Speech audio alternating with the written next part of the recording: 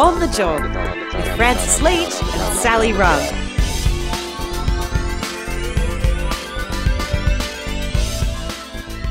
It's On the Job, the show all about making your working life better. Francis Leach with you here, ahead of what's going to be a massive week for workers because the 2022 budget will be delivered by the Treasurer Josh Frydenberg on Tuesday. Of course, it's a pre-election budget as well, which means that we need to look out for what the government's angle is here. And with this government 9 years in, we're pretty sure that workers are not the top of their list of priorities. But that doesn't mean that the union movement isn't pushing them all the way to do better for workers. And the Australian Council of Trade Unions will have its own ask of the government.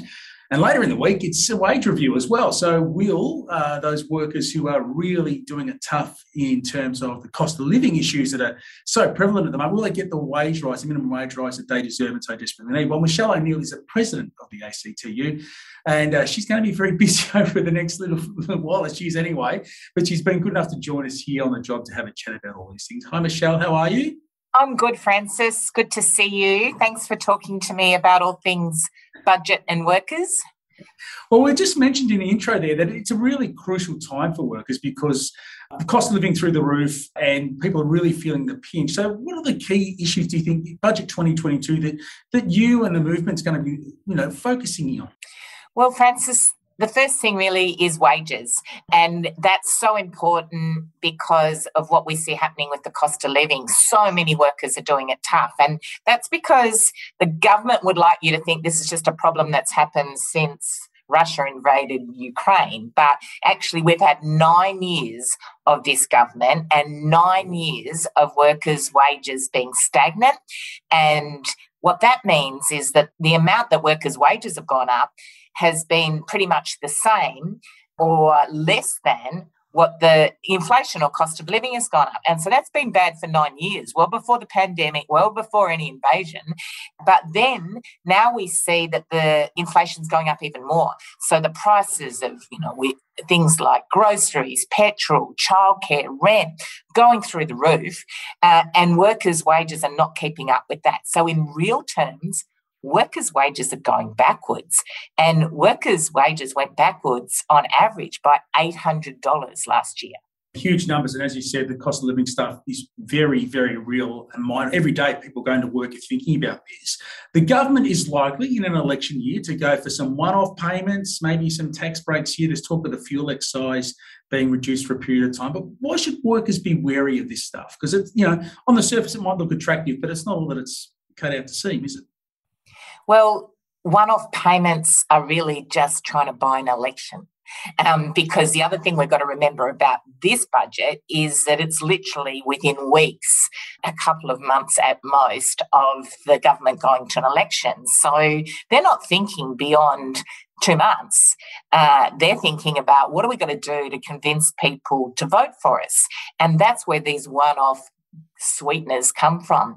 And absolutely understand why, if you're doing it tough, and so many workers are, every cent matters. So you're never going to knock back and say, no, we shouldn't get some help here. But the problem with giving one-off payments is that it doesn't deal with the underlying problem. And the underlying problem are two things. One is, as I just said, wages being stagnant and actually going backwards in real terms for workers. So you need a strategy to address wages and make sure that wages are going up, because that's what will get people through, not a one-off payment that disappears so fast when you just pay for the next grocery bill or fill your car up. So lifting wages doesn't happen through one-off payments. And secondly, one of the other things that really matters for workers is how many workers now are in insecure work.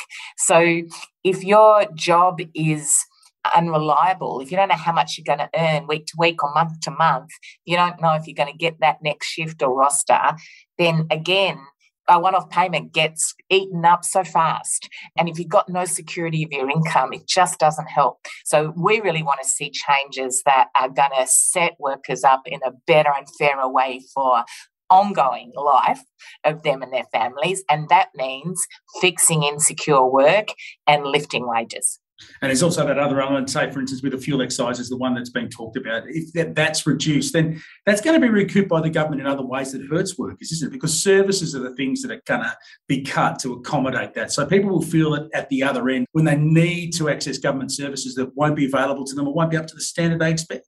That's right. You know, we want everyone to pay their fair share of tax. And the reason we want that is because it's that money that goes towards giving people the services we need, the health system we need, the education system we need. And, you know, if you think about what's happened with COVID, how much we relied on the fact that we had a strong health system in Australia, that we had things like Medicare, really, really important. If you undermine the money that is going to government, then it means that there's only one result of that. They're going to start cutting back. And they already have, of course, in so many areas over the life of this government, the services and support, the community infrastructure we need to have a good, fair society. Michelle, does the ACT and the union movement in general have some specific asks during this budget week, that things that you're going to be red hot on and looking at? Well, we want to see that the government is going to act on cost of living and wages. And there are things they could do, like the way you hear Josh Frydenberg and even the Prime Minister talk about it, it's like they're sort of throwing up their hands. Oh, you know, it's all these global things. Well, that's just rubbish. As I said, it's 9 years of their track record.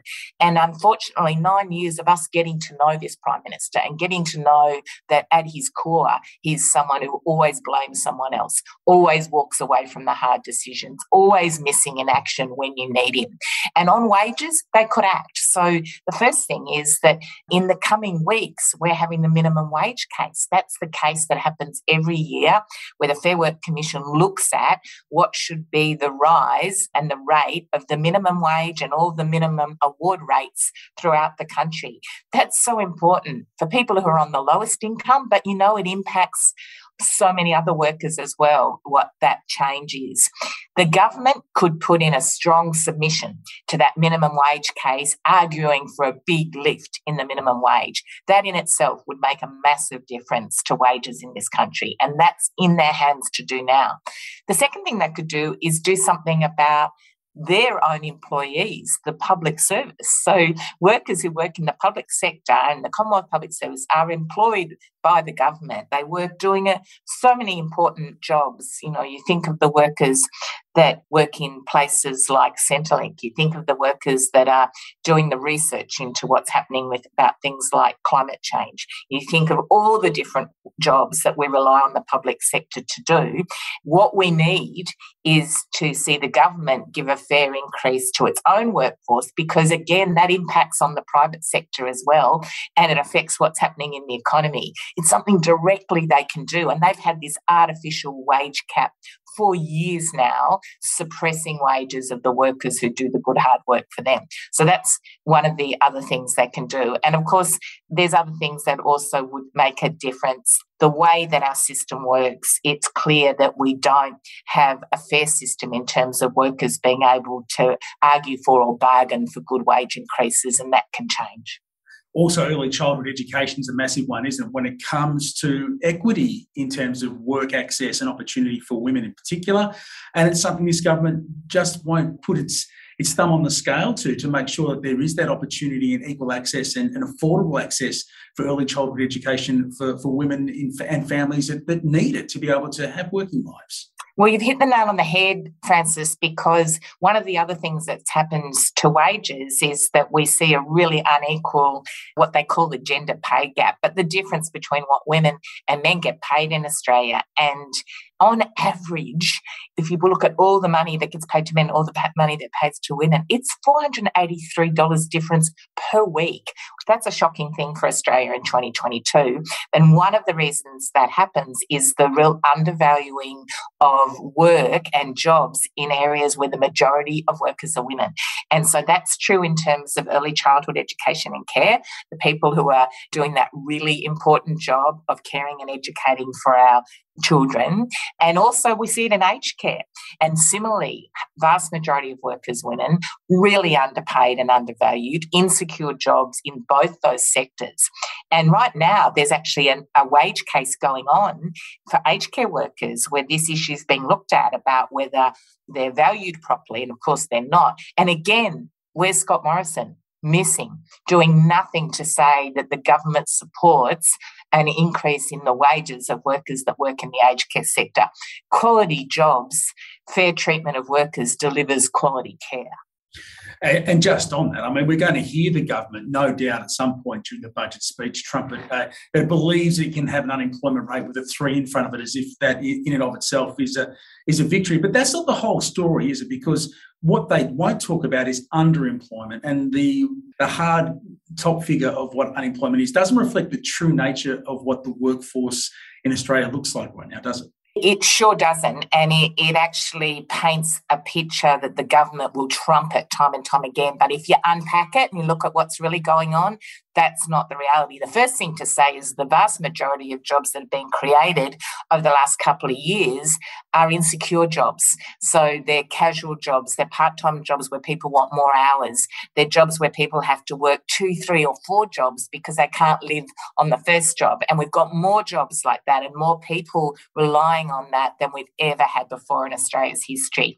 The second thing to say is that the unemployment figure doesn't tell you about underemployment. So the number of people out there who want more hours and more pay, and we know that that's significant, and that's why people are doing multiple jobs more than ever. But it also doesn't tell you about this other group that on the day that they do the survey might not be looking for work that day. And these are people that are actually wanting to work, but there's things that are getting in the way of them looking for work. And really typically that's women that can't afford or access childcare. They want to be in the labour market, they want to be doing more hours at work, but we don't have a free and universal early childhood education and care system that would support those women to be working the hours that they want to work.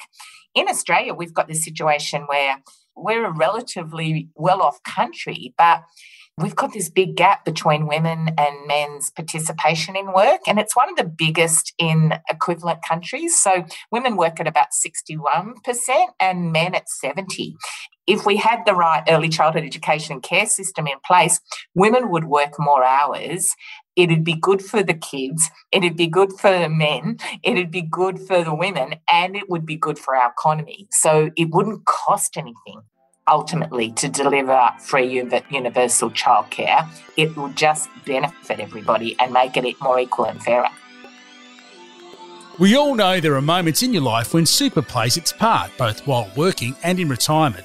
So it makes sense to be with a long-term, top-performing industry super fund like Australian Super. It's Australian, it's super, and it's yours. Disclaimer, past performance is not an indicator of future returns. Read the PDS and TMD at australiansuper.com.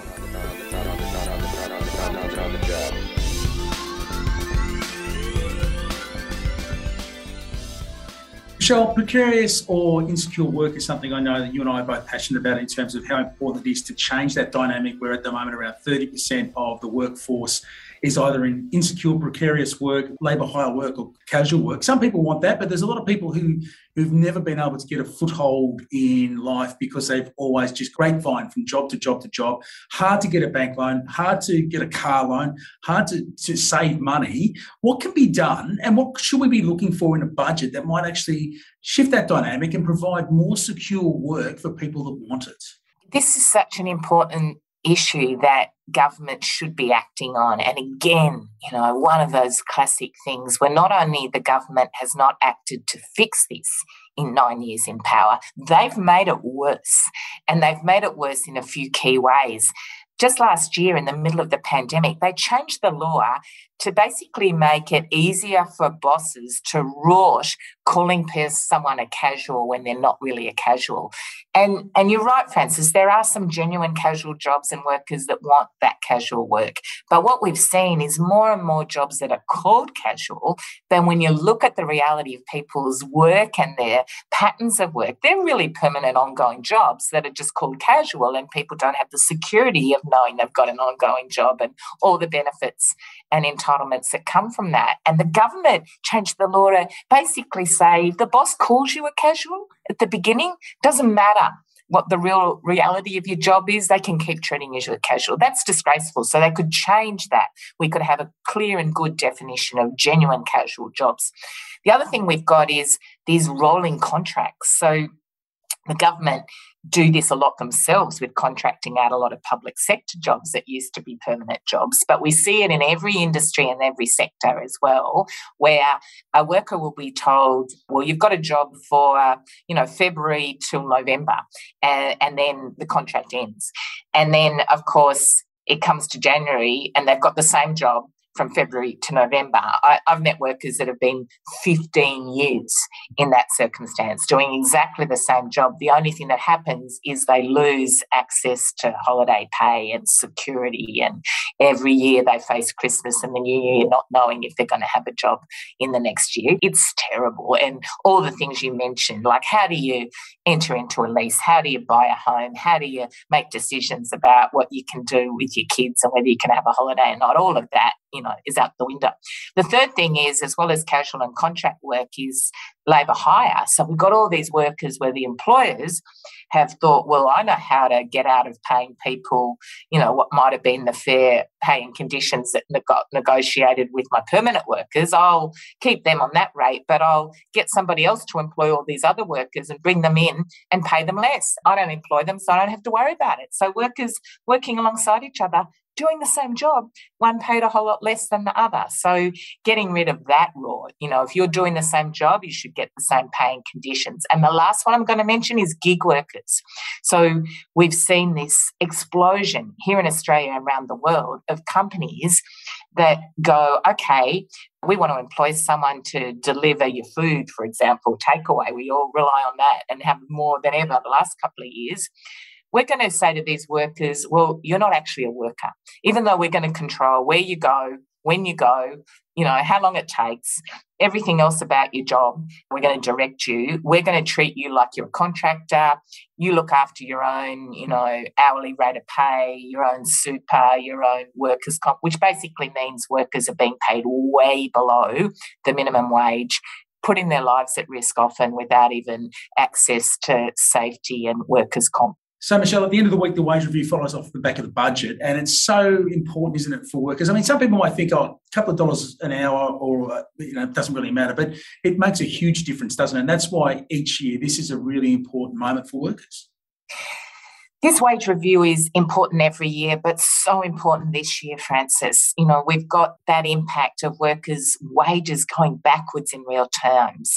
And now's the time for a real and significant increase in the minimum wage. That will be good for workers because they're facing those rising costs of living, being able to fill your car up, pay for the groceries. I was in Tassie last week and talking to a worker down there, and she told me that just in the last 6 weeks, her grocery bill had gone up $130 a week. And she said, I can't keep paying for that. So it's really important just to meet the cost of living, but it's also important because it's good for the economy. Like even conservative economists, even the Reserve Bank, even the government, they talk with forked tongues. One minute they say, we want to see wages rise. And the other minute, they don't do anything to support a real significant increase in the minimum wage in the wage review case that's happening just in the next week. So that's what we want them to do. We'll be calling for a significant increase for working people, and we want to see a government backing that call.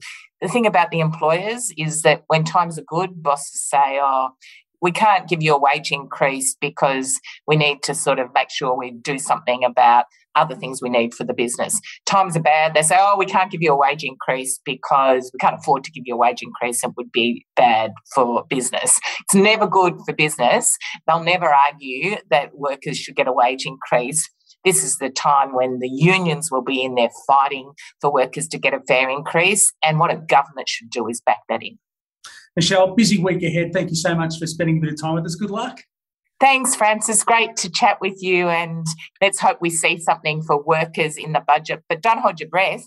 What we really want to do is, of course, make sure that we get rid of this government and that we win fairness and rights for workers, and making sure that we've got a government that actually cares about workers is critical to that.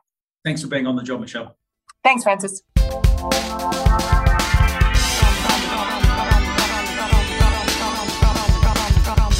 Michelle O'Neill there, the president of the ACTU, with us here on The Job. Budget on Tuesday, wage review on Friday, and of course you'll hear all about it here. Don't forget, you can also find the podcast as well. Share it with your friends, let people know about it. Give us a rating if you can on whatever platform it is that you use, and we'll catch you for the next edition of On The Job. See you later.